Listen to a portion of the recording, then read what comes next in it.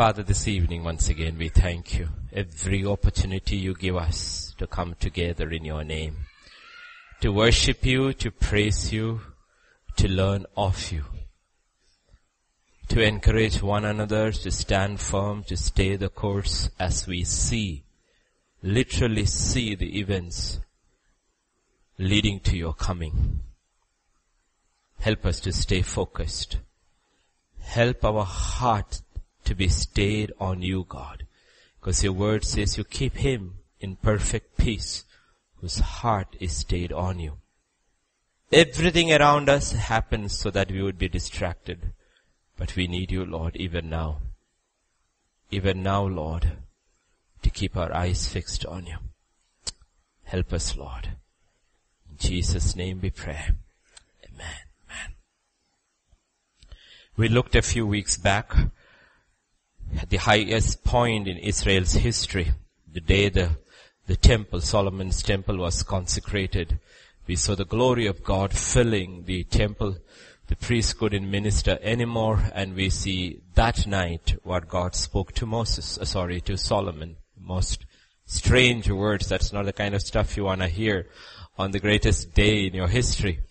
But God knows our hearts tend to wander. Our feet will walk away.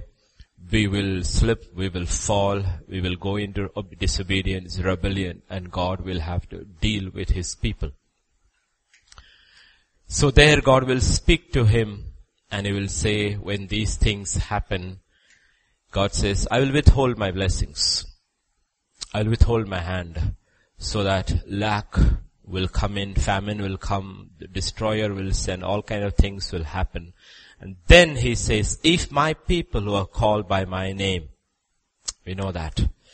He says, 4 things. If they humble themselves, if they pray, if they seek my face, and if they turn from their wicked ways, he said, I will hear. I will forgive your sins. And he says, I will heal the land.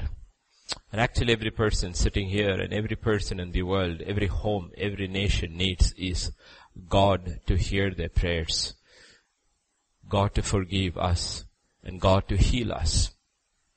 But we saw that man usually gets stuck at the first gate. What is the first gate? If my people are called by my name, humble. And we get stuck at that gate, humility.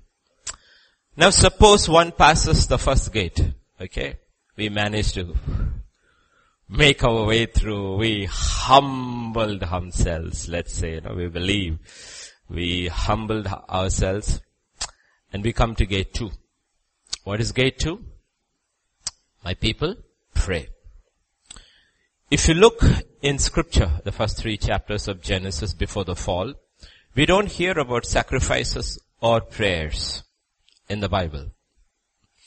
It was an incredible sweet time of fellowship with God as God and man walked in unity, and everything being blessed and prospering as a result of that. So there is neither prayer nor sacrifice because it's not needed. A day will come when there will be neither again sacrifices or prayer because we see him face to face.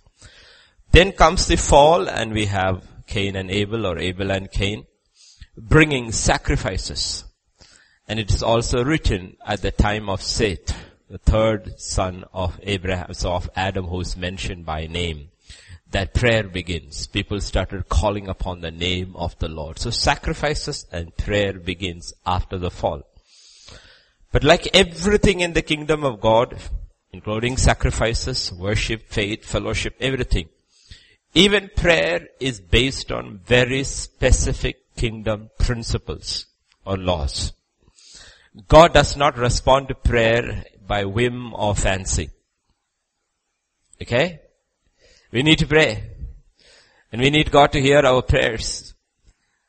But it cannot be according to a whim or our fancy, because there are fundamental principles by which prayer must be offered to be heard. Why is this so important? Because like a man of God said, he said it this way, a time will come to everyone's life where God answering your prayer will be the most important thing ever. Nothing else would be more important than, oh God, please hear me. Therefore, we need to learn from Scripture how to pray. One thing the disciples noted about Jesus was his prayer life. That's why they asked him, please teach us to pray. We know that even after he gave them power, they were not able to handle certain cases of deliverance cases. And he said the answer is, you need more prayer. You need to pray more with fasting. If you look at the requests of the apostles in the 4 Gospels, okay, when Jesus is alive and walking on earth, 4 Gospels, and then in the book of Acts, after Pentecost, you will see such a complete paradigm shift in the way they ask or request or pray.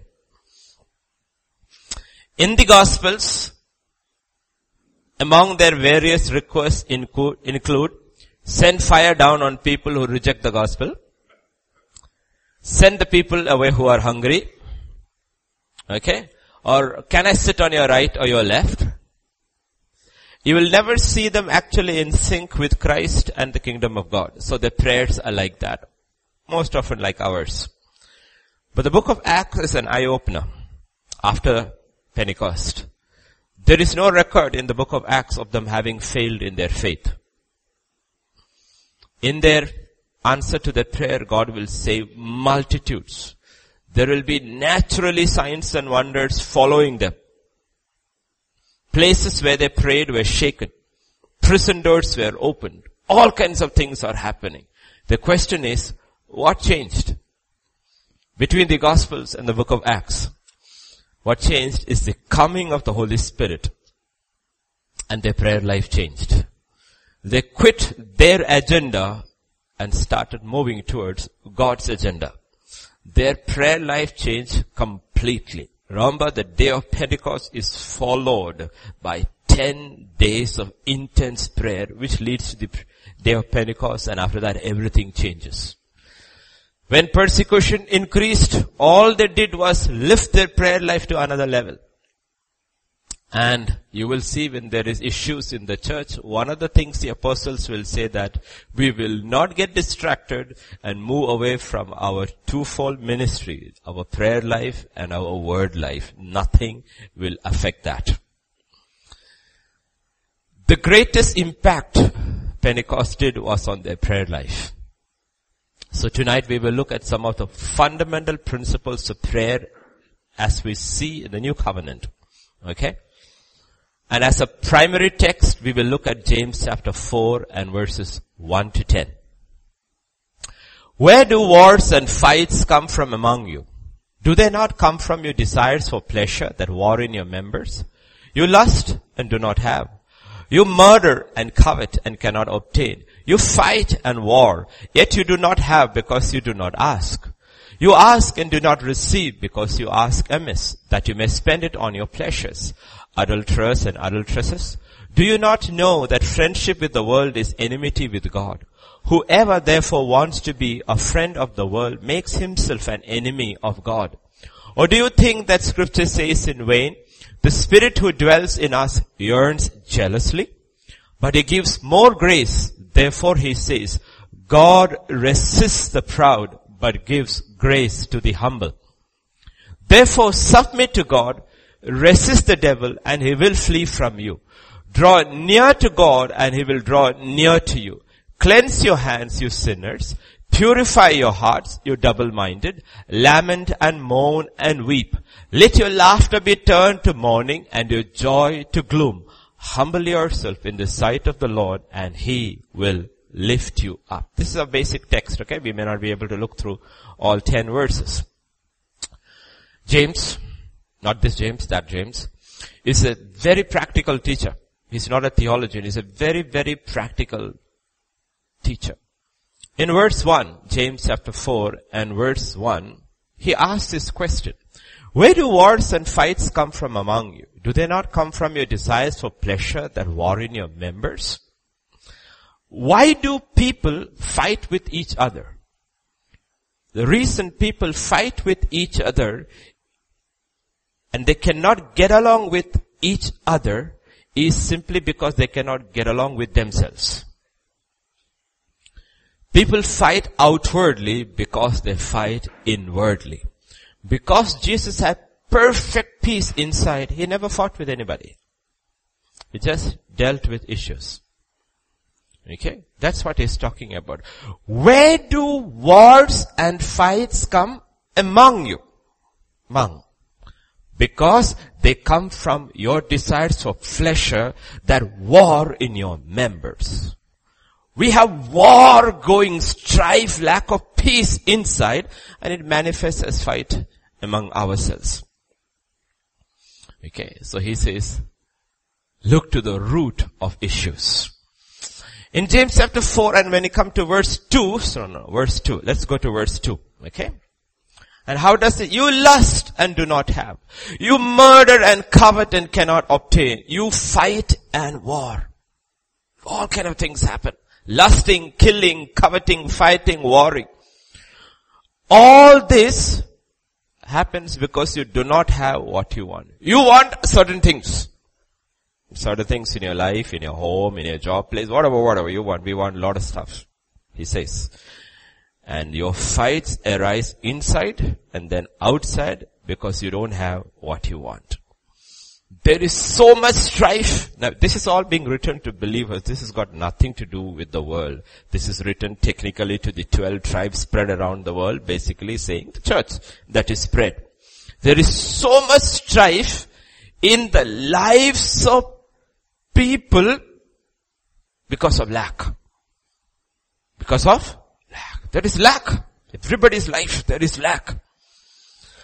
But what is the primary cause of lack in the lives of God's people? What's the primary cause of lack in God's people according to the text? You do not have because you do not ask. You do not have because you do not ask. The answer is literally staring in our eyes. We may have read this passage 100 times, yet we miss it completely. What is it? We do not have because we do not ask. We forget to ask one person who is able to answer us. We don't ask him. Instead, we fight with ourselves and we fight with others because we lack. And we lack because we do not ask. In John 16 and verse 24, this is what Jesus said. Until now you have asked nothing in my name. Ask and you will receive so that your joy may be full. He said ask. You will receive. The Father through the Son says, ask and you shall receive. What God says happens in the church are the struggles of prayerlessness.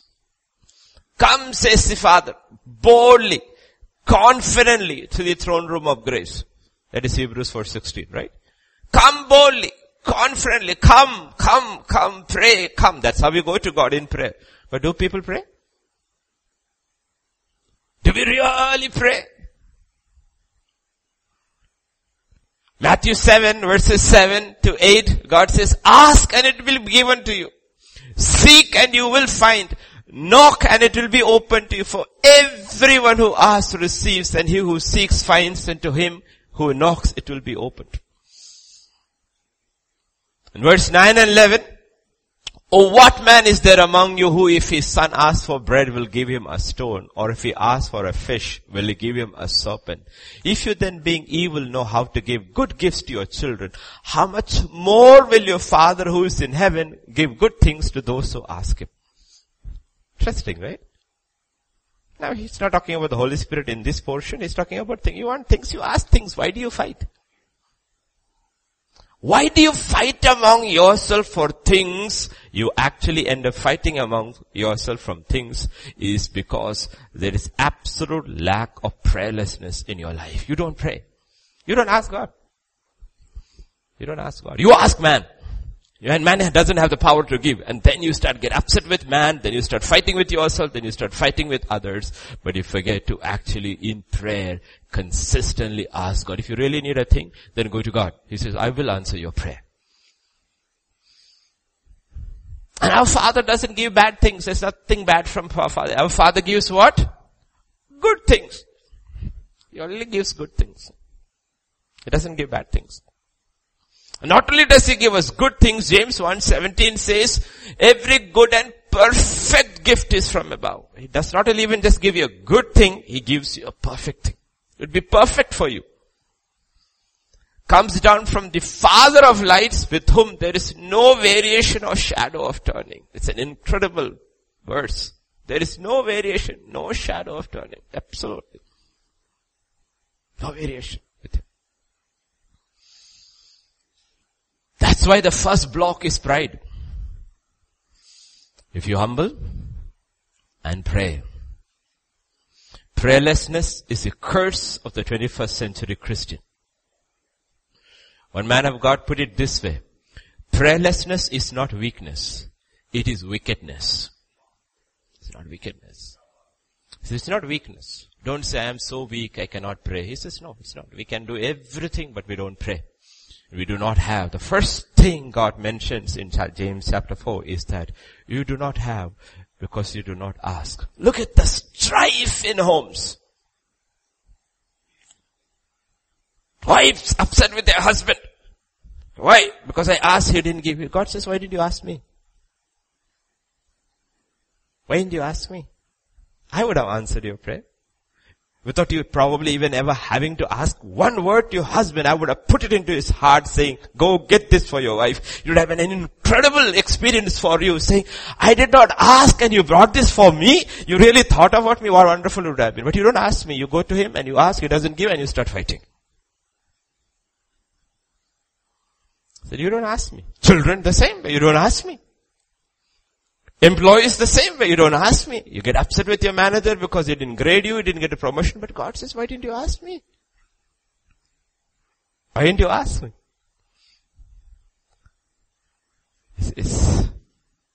First is the curse of prayerlessness. Prayerlessness, as that man of God said, is not weakness but wickedness. Listen to 1 Samuel 12:23. What Samuel will say. Moreover, as for me, far be it from me that I should against the Lord in ceasing to pray. He says, if I cease to pray, I am actually sinning against the Lord. If I cease to pray. That's what Samuel is saying. Lack of prayer is sin. In Luke 18 and verse 1, he spoke a parable to them and said, men always ought to pray and not to lose heart. Meaning, don't give up. Okay, I prayed 1 day, 2 days, 3 days. 2 days, 3 days, and we give up. Do you remember Elijah on Mount Carmel? After the fire had come down. After the fire. After the prophets of Baal had been destroyed and Ahab had gone to eat and drink, he climbs back again back to the mountain and continues his prayer. Now he's praying. He's on his knees with his head between his knees and he's praying. What is he praying now for? For rain. He tells his servant, go see. He says, I see nothing. Go again, see. Go again, go again, go again, go again. He will not lose heart. Because he says, you promised us rain. No, Lord, you promised. You have said in your word, if my people humble themselves and pray and seek my face and turn away from your wicked things, Lord, all this four has happened. One thing I know, these people do not have the power to pray, but I have. I'm not going to faint in this situation. I'm not going to faint. And I'm going to rise from this place until I have seen the rain come. Then at 8th time, or 7th time, whichever way you want to count, the servant comes and says, I see a cloud like a hand rising in the horizon. He said, that's it, it's coming. It's coming. That's what he's saying. Do not faint in praying. Do not give up in praying and stop praying.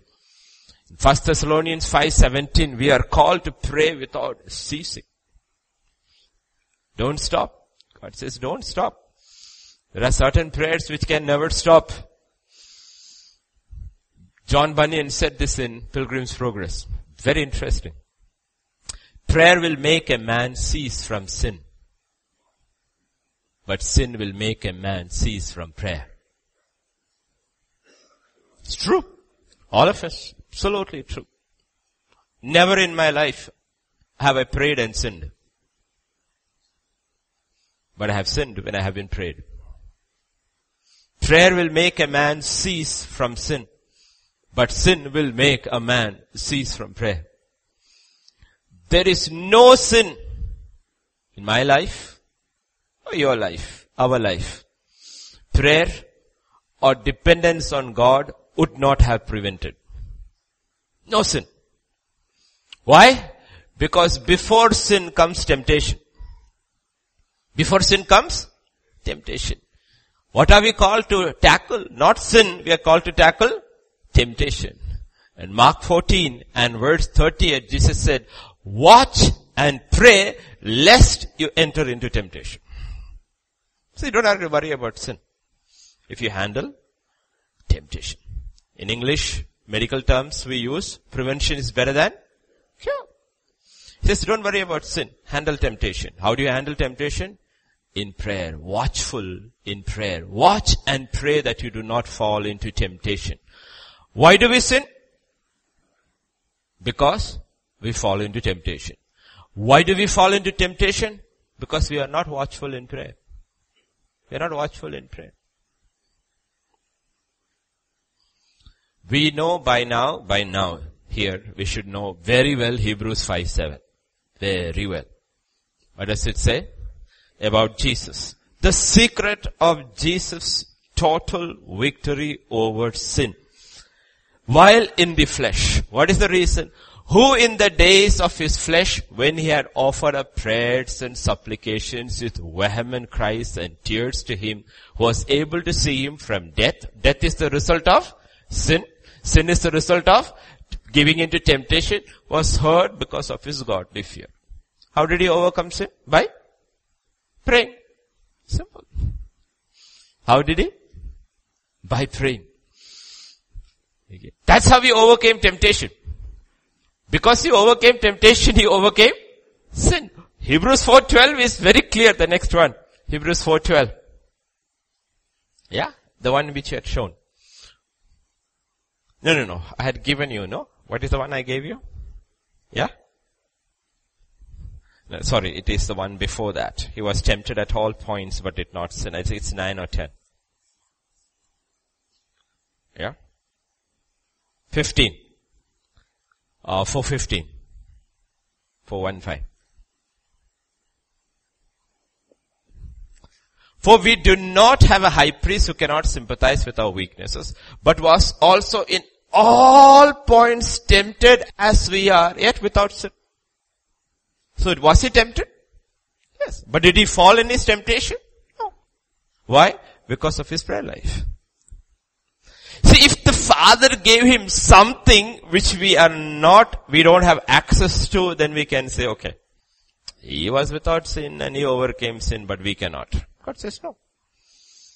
He overcame, he came in the flesh just like us. He overcame sin because of his prayer life. He was absolutely watchful in his prayer life. Prayer life. He prayed, therefore when he entered into temptation, he did not sin. Temptations will come. You cannot stop temptations from coming. But God says you can overcome every temptation if you're watchful in prayer. That's why God says you have not because you ask not. All our struggles and our failures are because we do not ask. We do not ask. A little boy was trying to push a big stone. It didn't budge. His father, who was watching, asked him, have you used all that you have? He said, yes. The father said, no. You haven't asked me yet. You haven't asked me yet. That's like, we try everything except ask God. Everything. Often we are so burdened and we have no peace and no joy. And the answer could be so simple as, you do not have because you do not ask. So simple. You do not have because you do not ask. That's why we sing that song, the old hymn. That's the second hymn I learned in my life. First was Oh, what a great, wonderful one. You remember, I came to Christianity with absolutely no Christian songs. Okay, so I had a very strange life, absolutely strange life. I have disconnected from the church completely because I grew up in a land where there was no church. So there was no Christianity at all. I didn't know a single Christian song until I got saved. That was, I think I was 19 years old when I got saved. Okay, in college, in the Bible study group. My first song I learned was, oh, what a wonderful, wonderful day. Second song is, what a friend we have in Jesus.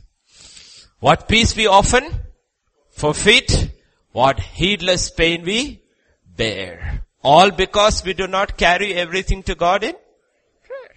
We do not have because we do not ask. We do not have because we do not ask. The men and women who struggle but won't pray, Bible unfortunately calls them the proud. The self-sufficient. First category, okay? The prayerlessness, the curse of prayerlessness in our lives we do not have because we do not ask. Second. The second category are those who pray. But their prayers don't go much anywhere. Maybe till the ceiling. Okay? James 4, verse 3 and 4. This is not the prayer of the proud man. This is the prayer of the selfish man. You ask, you do not have because you do not ask. The first category, you do not ask. Second, those who ask. You ask but do not receive because you ask amiss that you may spend it on your pleasures. Adulterers and adulteresses, do you not know that friendship with the world is enmity with God? Whoever therefore wants to be a friend of the world makes himself an enemy of God. Okay.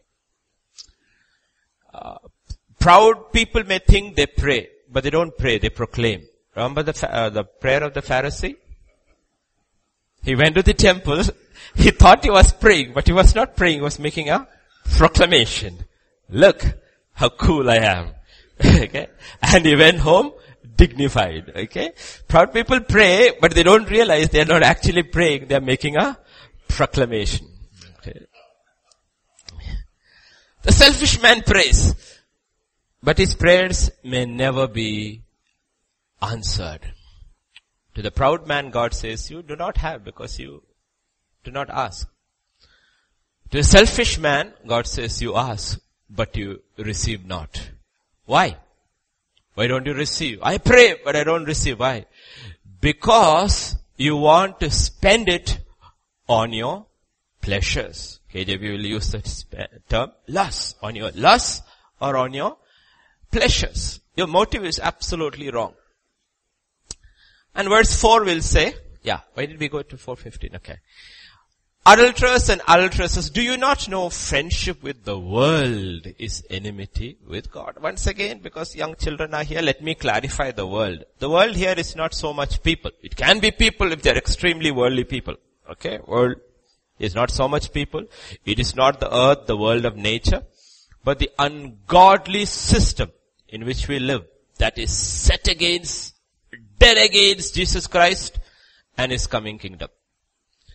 So scripture says friendship with that world is enmity with God. There are different kinds of enmity, okay? All enmity is not the same. There are different kinds of enmity, okay? Like that little one told me today, okay? And last night she told me, I didn't understand what she was saying. And she said, I am kachi with Sammy. I said, why? He took my computer. I said, okay. That is also enmity. Okay? It's also enmity. Enmity comes through different ways, but this is a very innocent enmity. Okay? What is this enmity? God is talking about the most vicious form of enmity. It is caused through what is called adultery. I'll explain. Okay, why God doesn't answer many prayers. The church is the bride to be married to Jesus Christ. The purpose of the ministry in the church is to prepare the bride for marriage. 2 Corinthians chapter 11 verse 2. For I am jealous for you with a godly jealousy, for I have been betrothed to you to one husband, that I may present you as a chaste virgin to Christ. Okay. Now before we got saved, let's use blunt words, we were all harlots in the world. We got saved, redeemed, and now He is cleansing us, and wants to bring us to a point where we are a chaste virgin and offer us spiritually to Christ. That's the purpose of the ministry in the church, for the marriage. Okay? How does it happen? Primarily through the ministry of the word. Ephesians chapter 5, husbands, love your wives, just as Christ also loved the church and gave Himself for her, that He might sanctify and cleanse her with the washing of water by the word, and that He might present her to Himself a glorious church, not having spot or wrinkle or any such thing, but that she should be holy and without blemish. So husbands ought to love their wives as their own bodies. He who loves his wife loves himself. Okay, so it's in first scripture says over there in verse 25, He gave Himself for her to redeem her for the penalty of sin, to save her from the world, and then constantly cleansing her from every worldly influence. What is He doing through the washing of the water of the word? Cleansing her from every worldly influence. Spirit, soul, body. 1 Thessalonians 5:23. Spirit, soul, body. Now may the God of peace Himself sanctify you completely, and may your whole spirit, soul, and body be preserved blameless at the coming of our Lord Jesus Christ, and we can be presented as a chaste virgin from every influence of the world. Pure, spotless bride, unspotted by sin or the world. But the prayers of a selfish, carnal Christian is not answered because it is to consume or spend on our pleasures. What does it mean? Let me explain to you. So today I hope you get it very clearly. Imagine, I can't, in this illustration I cannot use any person, okay, because you will get offended, okay. Imagine a woman comes to her husband. A woman comes to her husband and tells, I want to take your car today and also give me 10,000 rupees. And he asks, for what? I and my boyfriend are going out and we will be back Sunday morning. What do you think the husband will say? Usually no woman would dare to ask something like that. But God's people brazenly ask God this everything. Give me this so that I can go to the world and spend it with my boyfriend. The world is the enemy of Christ. The one who is after your affections. God, I want that dress. For what? To go to the party because everyone is wearing it. That's the latest. God, I want more strength. For what? Because I want to go. God, I want healing. For what? So that I can go to serve the world, to spend it on my own pleasures. Just think for a minute and ask. The things that I have asked from God, where is it was to spend it? Where was it to spend? What is God that to do with Christ? What is that got to do with the kingdom? Anything. Nothing is neutral. Absolutely nothing is neutral. It takes one tinge or other. If it is for Christ, it becomes holy. If it is not for Christ, it is called adultery. Whatever. What was it for? And when we got it, where did we spend it? Even when we receive, healing is a good thing. But where are all those who got healed? Did they take their healing and come and say, Lord, you heal me? That's what Jesus said. 10 of you were healed, right? How many? 10. Where are the 9? They took it, they went, they never came back. All 10 were healed. One came back and he fell at his feet and said, Lord, you healed me. I want to worship you. He asked Bartimaeus, what do you want? I want to see. How many were healed of their blindness by Jesus? What does scripture say? Bartimaeus received his sight and he followed Jesus to Jerusalem. You received a healing? Yes. Where did healing take you? You received strength? Where did strength take you? You received more money? Where has it taken you? Has it led to more commitment, more consecration to the King and the kingdom? Or did you spend it on your own pleasures? You received more wisdom to those who are in academia. When you received more wisdom, I have seen in my own personal life, 9 out of 10 believers, when they got more wisdom, they used their wisdom against the kingdom of God and start justifying everything and making truth relative instead of using the wisdom like Daniel and standing there alone and says, I will use the wisdom of God. Like Ravi Zacharias and all this does, to use the wisdom of God, has to contend against powers of darkness and show that the kingdom of God is real. But people do exactly the opposite. What did you do it for? One, you ask, but you did not receive. But when you ask and you receive, you spend it amiss on your pleasures. Let me ask you this question to that illustration about that woman. After the woman has said that, give me your card and give me your money, is the husband now her friend or her enemy?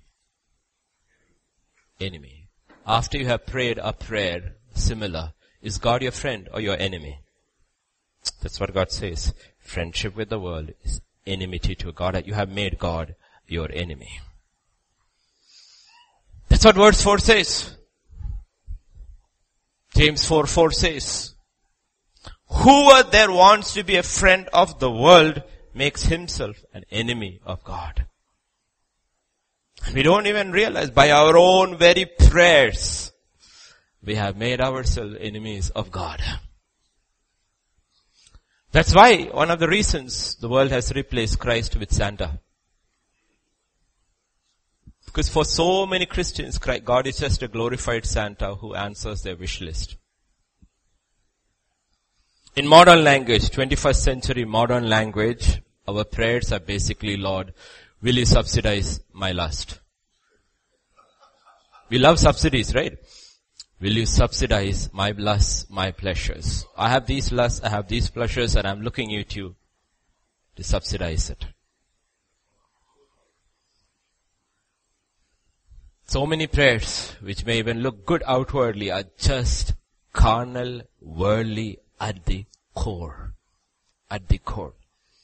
In Philippians 4, verse 19 to 20, my God shall supply all your need according to his riches in glory by Christ Jesus. Now to our God and Father be glory forever and ever. Amen. He says, my God shall supply all your need. He will supply all your need. You don't have to worry, he says. But the question is, when I ask and I pray and I receive, does it bring glory to God? How does it bring glory to God? How can the prayer of a selfish man ever bring glory to God? That's why we need to look, not just the outward prayer. Outward prayer can be couched in KJV language and looks so wonderful to human ears. But God looks at the heart, at the motive. That's why God says, I first look in the heart. I don't look at your prayer. I look at the heart. If you had been at Shiloh, every year when Hannah came and she prayed, her prayer was the same. Every year. Lord, give me a child. Lord, give me a child. Lord, give me a child. Lord, give me a child. People had said, oh, poor mother. She's a poor lady crying out for a baby. Lord, touch her womb, touch her womb. But why is she crying for a baby? Because she wants a baby? No. Because a co-wife of her husband. We have this co-usage in India, no? Husband has 2 wives. The other one has child after child after child, and that one is making faces at her. You, what are you, good for nothing? I have so many children, you are barren. Now why does she want a child? Because the other one has children. Just out of jealousy. Just out of envy. Lord, give me also a child. Give me also a child. Give me also a child. Does God answer her? No. But if you were also that day going to Shiloh and offering and you happened to be there at the same time, you would feel so sorry and says, Lord, please answer this sister's prayer. God doesn't answer. But finally she is broken. And her heart and her prayers are aligned now to the will of God. And then she prays, Lord, you touch my womb, you give me a child, I promise you, I will give the child back to you. God said, answered. Now that's for my glory. Now that's for my glory. You understood? That's for my glory. Okay. Prayer of a proud man. Prayer of a selfish man.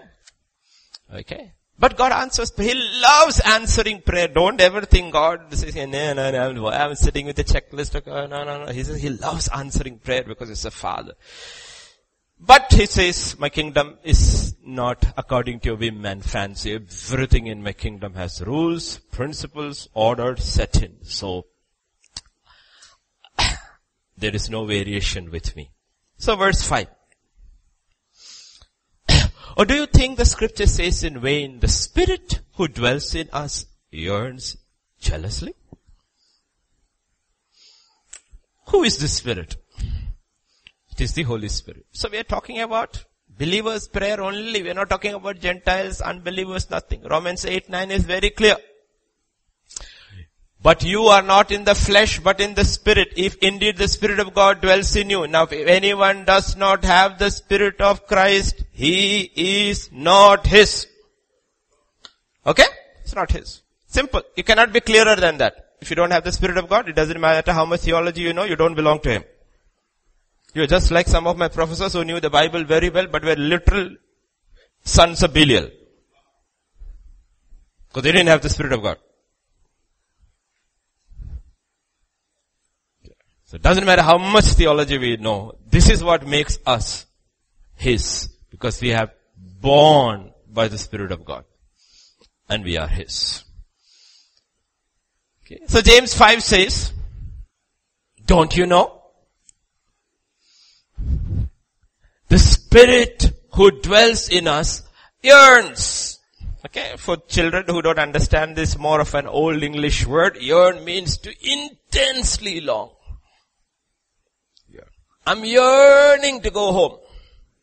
It's not just a simple longing. It's a very, very strong, powerful feeling. He yearns for what? For the complete possession of our heart, for loyalty to Christ. Not the world. For Christ. Because it is through the world that the devil gets us to cheat on Jesus. Otherwise the devil cannot. The devil gets us to cheat on Jesus through the world. So the world is his mechanism. Okay. On the other hand, the Spirit of God who is in us is yearning us intensely to bring us complete surrender to Christ. First note about the Holy Spirit, okay? Without the Holy Spirit, we actually don't know how to pray. Ephesians 3:18 says about praying in the Spirit. Praying always with all prayer and supplication in the Spirit. In the Spirit. Without the Spirit, we don't know how to pray. In all our prayer life, we need to be first of all, be sensitive to the Holy Spirit. Let me tell you. Often the Christian life, for the Christian, prayer is a struggle. Study of the Word is a struggle. Obedience to God is a struggle. Why? Because there's very little of the Holy Spirit. What should be a pleasure? What should be a pleasure? Tabitha? You just married for a month and a half, right? Okay. 2 months. Okay. I don't know whether it is still a pleasure serving your husband. It's still a pleasure? Yeah. Why? Did you see? It's not a struggle. Even though there is struggle in it, because culturally they are different. So what he likes and what she likes are so different. Though there is struggle, there is enormous joy in that struggle. Right? There is. So praying should be a pleasure, though there is struggle. Studying the Word is a struggle, but there is enormous pleasure. Obeying God is a struggle, but there is enormous pleasure, simply because of the reason you love Jesus. But is it a pleasure? Or is it a burden? Why? Because there is very little of the Holy Spirit. Because the Holy Spirit is grieved and quenched because he sees our open infatuation and flirting with the world. And he is quenched, he is grieved, and he withdraws. So we end up coming to church and we are miserable Christians. Miserable Christians. Think of a boy, okay? Think of a young teenager. Comes to his father and says, can I have 500 rupees? Why? I want to go out with my friends. No. Now he's miserable. He's sulking. He's banging the door. Remember? He's banging the door. Yet if you look into his life, he has everything. He has everything. His father has given him everything. But he's miserable. He's miserable. Why? Because he didn't get that 500 rupees to go out with his friends for a movie and party afterwards. That's how so many Christians are walking. Miserable. But listen to scripture. 1 Timothy chapter 6.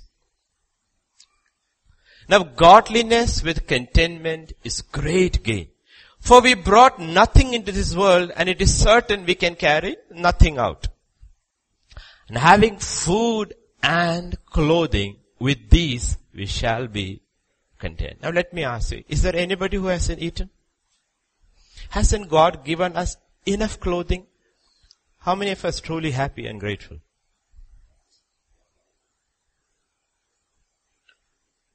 I don't think there's one person here who has missed a meal because of lack in this almost 3 months of this year. Or gone one day because you didn't have clothes to wear. Yet we are miserable because we did not receive what we wanted to spend on our pleasures. And our joy was not in a person and a relationship with a person.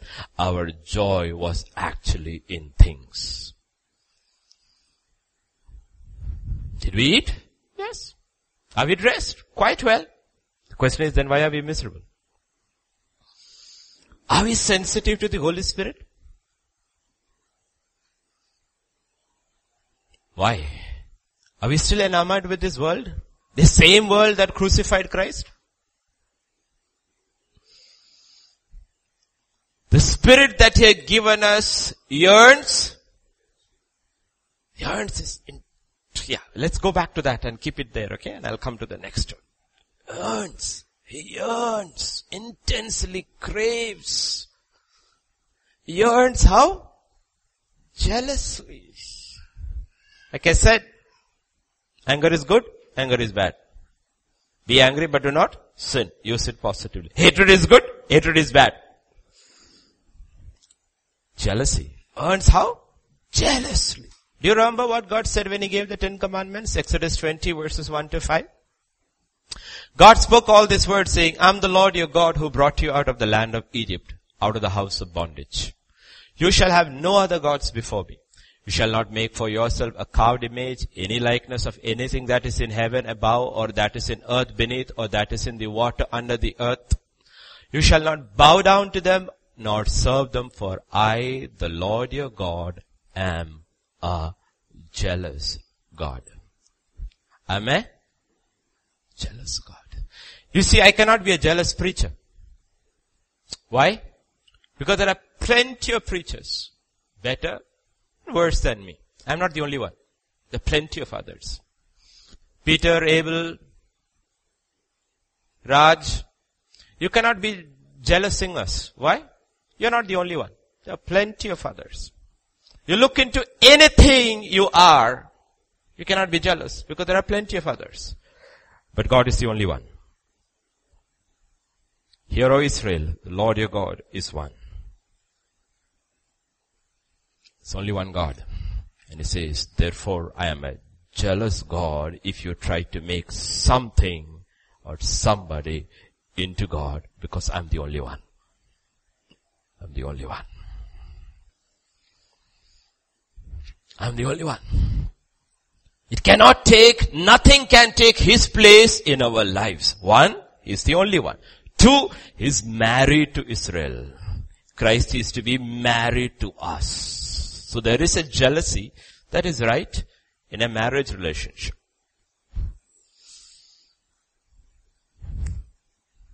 The one who is competing for our love for God or for Christ is the world.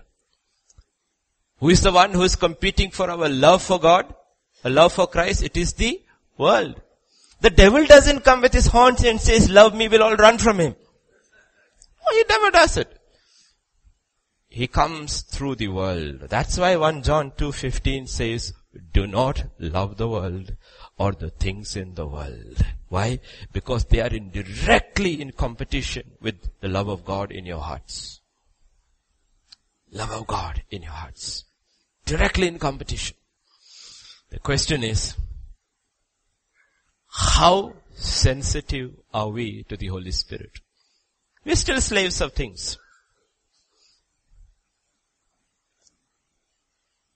Look at Hebrews 11:4. By faith, Abel offered to God a more excellent sacrifice. How did Abel offer a better sacrifice? A more excellent sacrifice. How did he offer it? Because he was sensitive to the Holy Spirit. Sensitive. The Holy Spirit said, you want to offer a sacrifice? Yes. Who do you want to offer it? To God. He said, you want to please God? This is the way to offer. He said, okay, Lord. Cain did never ask. He said, I want to offer a sacrifice and I'm going to do it the way I like it. You take it or you leave it. Abel was sensitive to the Holy Spirit. That's how he offered his sacrifice. He was sensitive to the ways of God. Hebrews 11:5. By faith Enoch was taken away, so he did not see death, was not found because God had taken him. For before he was taken, he had this testimony that he pleased God. How did he please God? He was sensitive to the Holy Spirit. How? What is the only thing we know about Enoch? He walked with God. What does Amos 3:3 say? Can two walk together unless they are agreed? Can they? He was extremely sensitive to the words of God he had heard. He didn't have a written scripture, but he had heard from God. And everything that you hear from God is scripture. He was extremely sensitive to the word of God and he obeyed. He didn't grieve the Holy Spirit. He didn't quench the Holy Spirit. He obeyed and therefore he walked with God. Question is, how sensitive are to be to the Holy Spirit? The Holy Spirit has said so many things. How sensitive are we? Hebrews 11:7 says, by faith, Noah being divinely warned of things not yet seen, moved with godly prayer, prepared an ark for the saving of his household. He worked. He made an ark in the middle of nowhere. How? He was extremely sensitive to the work of God. Extremely sensitive to the work of God. He was extremely sensitive to the Holy Spirit. Genesis 6:22 says, Noah did according to all that God commanded him. So he did. In the next verse, 7. Noah did according to all that the Lord commanded him. Extremely sensitive in his work. Question is, how sensitive are we? Actually for me, Hebrews 11, Abel, Enoch and Noah is actually the sum total of a marriage. Sum total of a marriage. Next wedding, you will hear from Hebrews 11.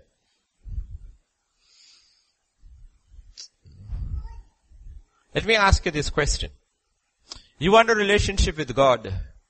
Can you have a relationship with God if you don't communicate to God at set hours? Can you build a relationship with one another unless you communicate at set hours? The ones with you are very close are with those you have communicated at set hours.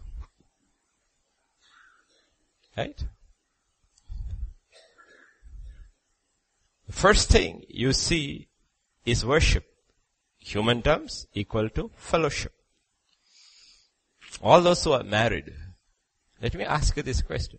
Do you have set hours where you talk? Do you have set hours you talk? One of the reasons marriages never grow beyond a point is because there is no communication, because there is no set hours.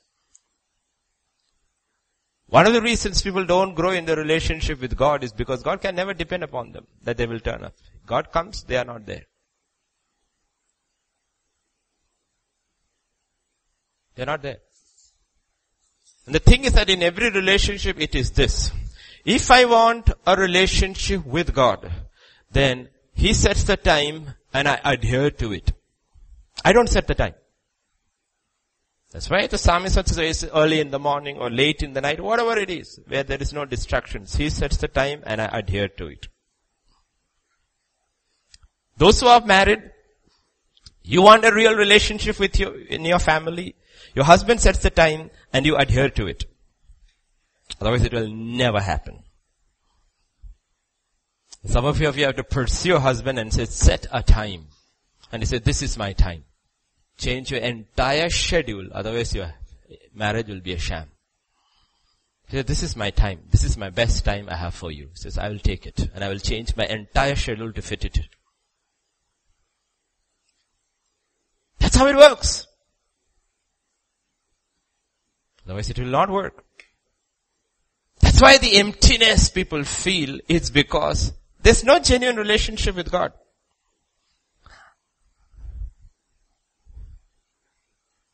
You can have an incredible genuine relationship with God even if you don't experience one miracle in your life. Is it written that when Enoch walked, sparks flew?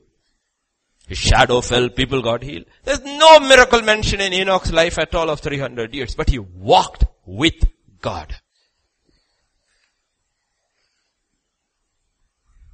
Get this, young people. Get these things right in the beginning. Because if you are sensitive to the Holy Spirit, that's the key in prayer. Sensitive to the Holy Spirit, it will lead to the next step in James chapter 4. He gives more grace. Therefore he says, God resists the proud but gives grace to the humble. Therefore submit to God, resist the devil and he will flee from you.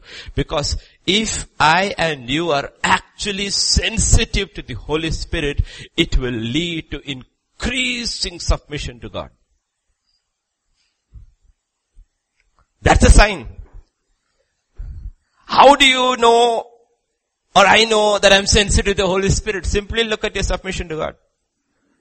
Jesus was so sensitive to the Holy Spirit. Arise, go to Galilee, get baptized. He went 70 miles. He got baptized. Arise, scripture says the Spirit of the Lord said, go to the wilderness. He went to the wilderness. He is baptizing, or rather his disciples are baptizing. Ministry has begun. Ministry is flourishing. The Holy Spirit says, go to Samaria. He gets up and goes to Samaria. Sensitivity leads to submission or obedience. Incredible. You see the order in which James has written it. Therefore, submit to God. There is a Holy Spirit who yearns for you jealously, and if you are actually surrendering to that yearning, it will show in your submission to God. You submit to God. Because God resists the proud. Why? Because prayer is not some formula by which you can bend God's will to fit your own agenda. That's what all religion do. In every religion, it's a mantra. What is the purpose of the mantra? You're using that to bend God to do your will. It is not bending your will to do God's purpose. It is bending God to do your will. Understand the difference. Prayer is ultimately submitting to the will of God. Trouble began in Eden when man said, what did man say? Or he didn't say, but he meant it, not thy will, but mine be done. But our example is not Adam. Our example is Jesus. In Matthew 6, verse 9 to 10, he says, in this manner therefore pray, our Father who art in heaven, hallowed be thy name. Your kingdom come, your will be done on earth as it is in heaven. Whose will? It's well. Continuously this was his life. When he ends, Luke 22 verse 42, Father, if it is your will, take this cup away from me. Nevertheless, not my will, but yours be done. This is all prayer. It's all prayer. What is prayer? Submitting to the will of God. Then Scripture says, when our life starts being defined by submission to the will of God, he says we have confidence of our prayers being answered.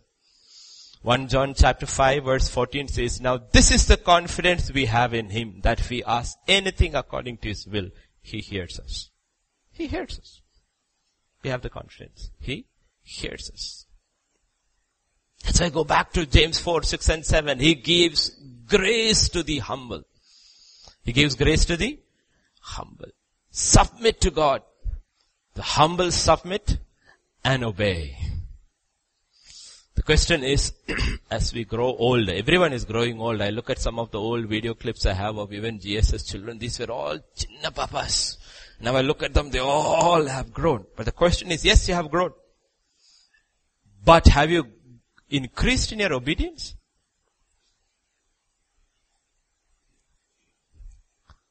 As young people, as children, can you say I have increased in my obedience to my parents or guardians? As wives sitting over here, have you increased in your obedience to your husband? As the men sitting here, have you increased in your obedience to Christ? That's the order. That's the order. Men to God. Wife to your man. Children to your parents or your guardians. Have you increased in obedience? Ask. It's all part of prayer. All part of prayer. You're sensitive to the Holy Spirit. You submit to God, and it doesn't stop there. Then you have to resist the devil in your prayer. The problem is, without doing any of these things, we are all resisting the devil. In the name of Jesus of Nazareth, I bind you. And he sits there and does like this. Because he says, you don't know the order, I know the order. I know scripture very well. I was there when it was written. And when it was spoken, I know, I have got a memory which doesn't fade. He says, I know the order in James chapter 4. You are trying to skirt 1 to 6 and then say, I resist the devil. He says, it doesn't work.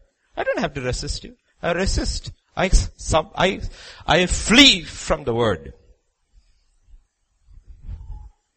Resist the devil. The scripture says, in prayer, do we resist the devil?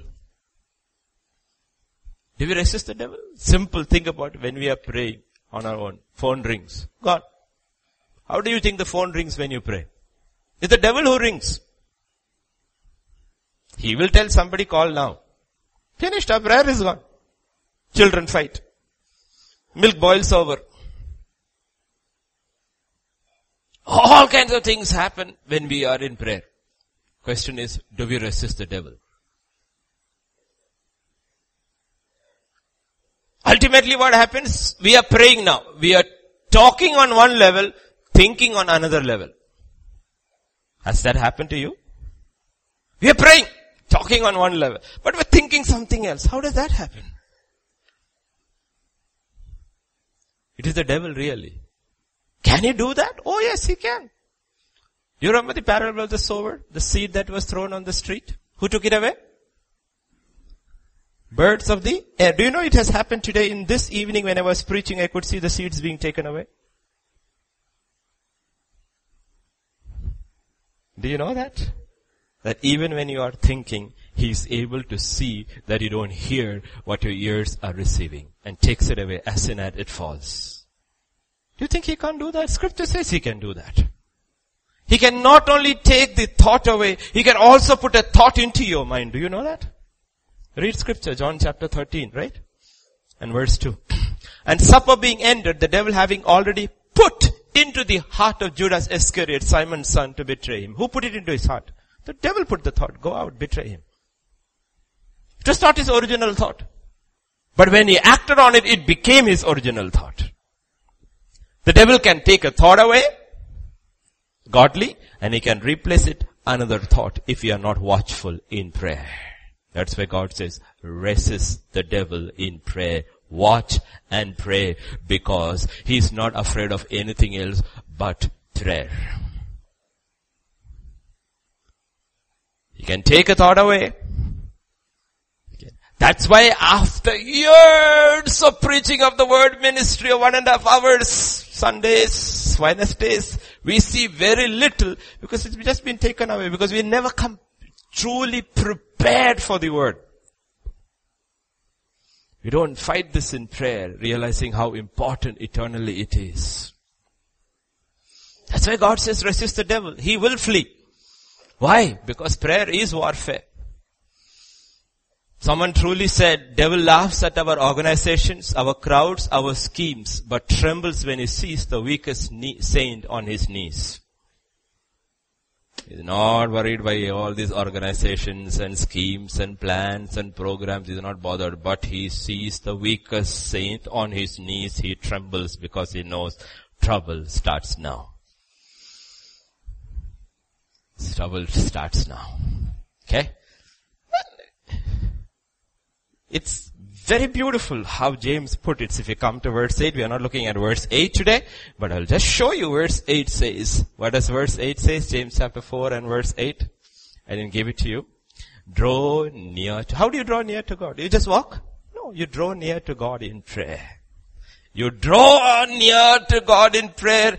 God draws near to you, and then he says that will demand separation from the world, from you. Cleanse your hands, ye sinners, purify your hearts, and what does it mean? He says when you come closer to God in prayer, you will suddenly realize you have dirty hands, defiled hearts, and split minds. Dirty hands, defiled hearts, and split minds.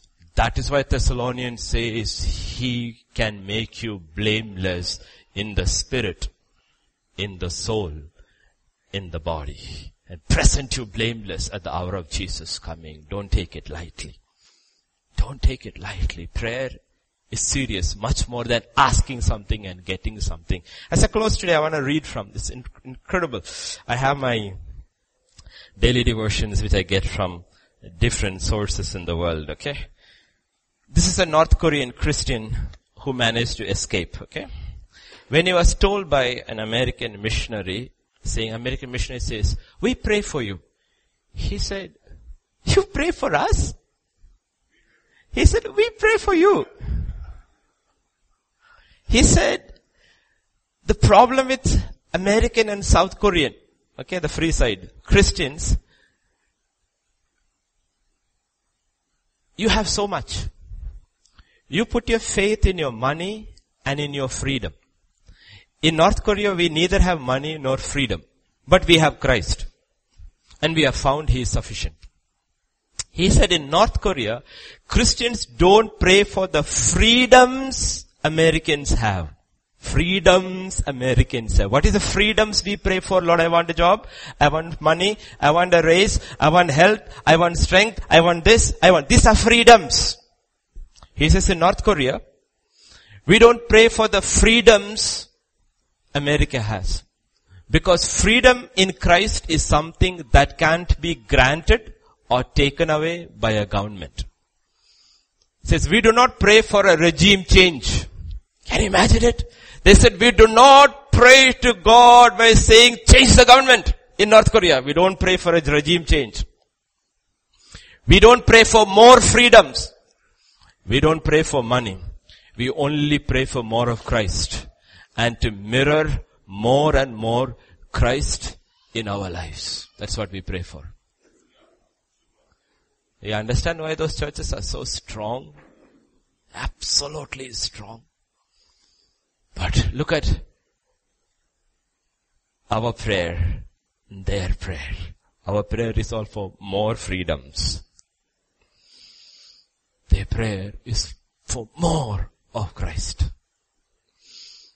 That's what prayer is. That's what God is talking about. If my people who are called by my name, they humble themselves and pray and seek my face and turn away from their wicked ways, I will forgive you and I will heal your land. Heal your land. Amen? Amen. Shall we pray? Father, this evening we just come to you, Father. Help us to see, open our eyes, O God, that our real need is only you. More of you, more of you, more of you each day. Less of us, less of us, less of us. She's told that man, called him the fool, the rich fool. He could gain the whole world and lose our soul. We could have everything the world has to offer and die miserable and lonely. Yet have Christ and have nothing and be content and have a song in the darkest night. That's the story of your church. The story of your church, triumphant church, has never been more things, more freedoms, but more joy, more peace, more of Christ. Pray, Father, that as we have studying what true prayer is, we'll learn to ask so that we'll cease from fighting. Because you are the one who gives. Who gives his own son. Who gives us everything that we need. That we'll ask right that we don't spend it on our pleasures, on our lusts. That we'll be truly, truly sensitive to the Holy Spirit. Constantly submitting to the Father. Resisting powers of darkness. Help us, Lord. Let this not be theology.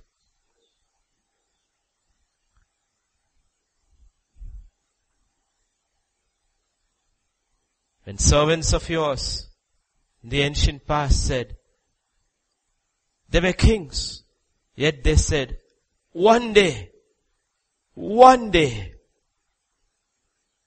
in your presence is worth 1,000 elsewhere. One day. Help us to love you, long for you, yearn for you as your Spirit yearns for us. Then when we are sent out, we go rejoicing because we know and we experience your presence as we go out and as we serve you. Help us to know you are really what you say you are. We have not substituted one religion for another.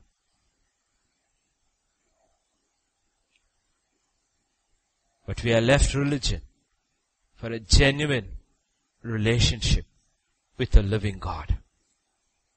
A relationship that keeps growing each day. Each day, Lord. Because of you. Because you yearn intensely for us.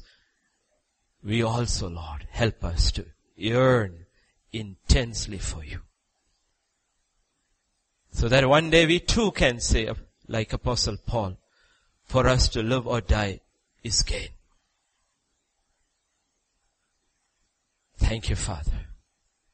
As we go back to our homes, help us to meditate on your word. Thank you, Father. Thank you. For in Jesus' name we pray. Amen.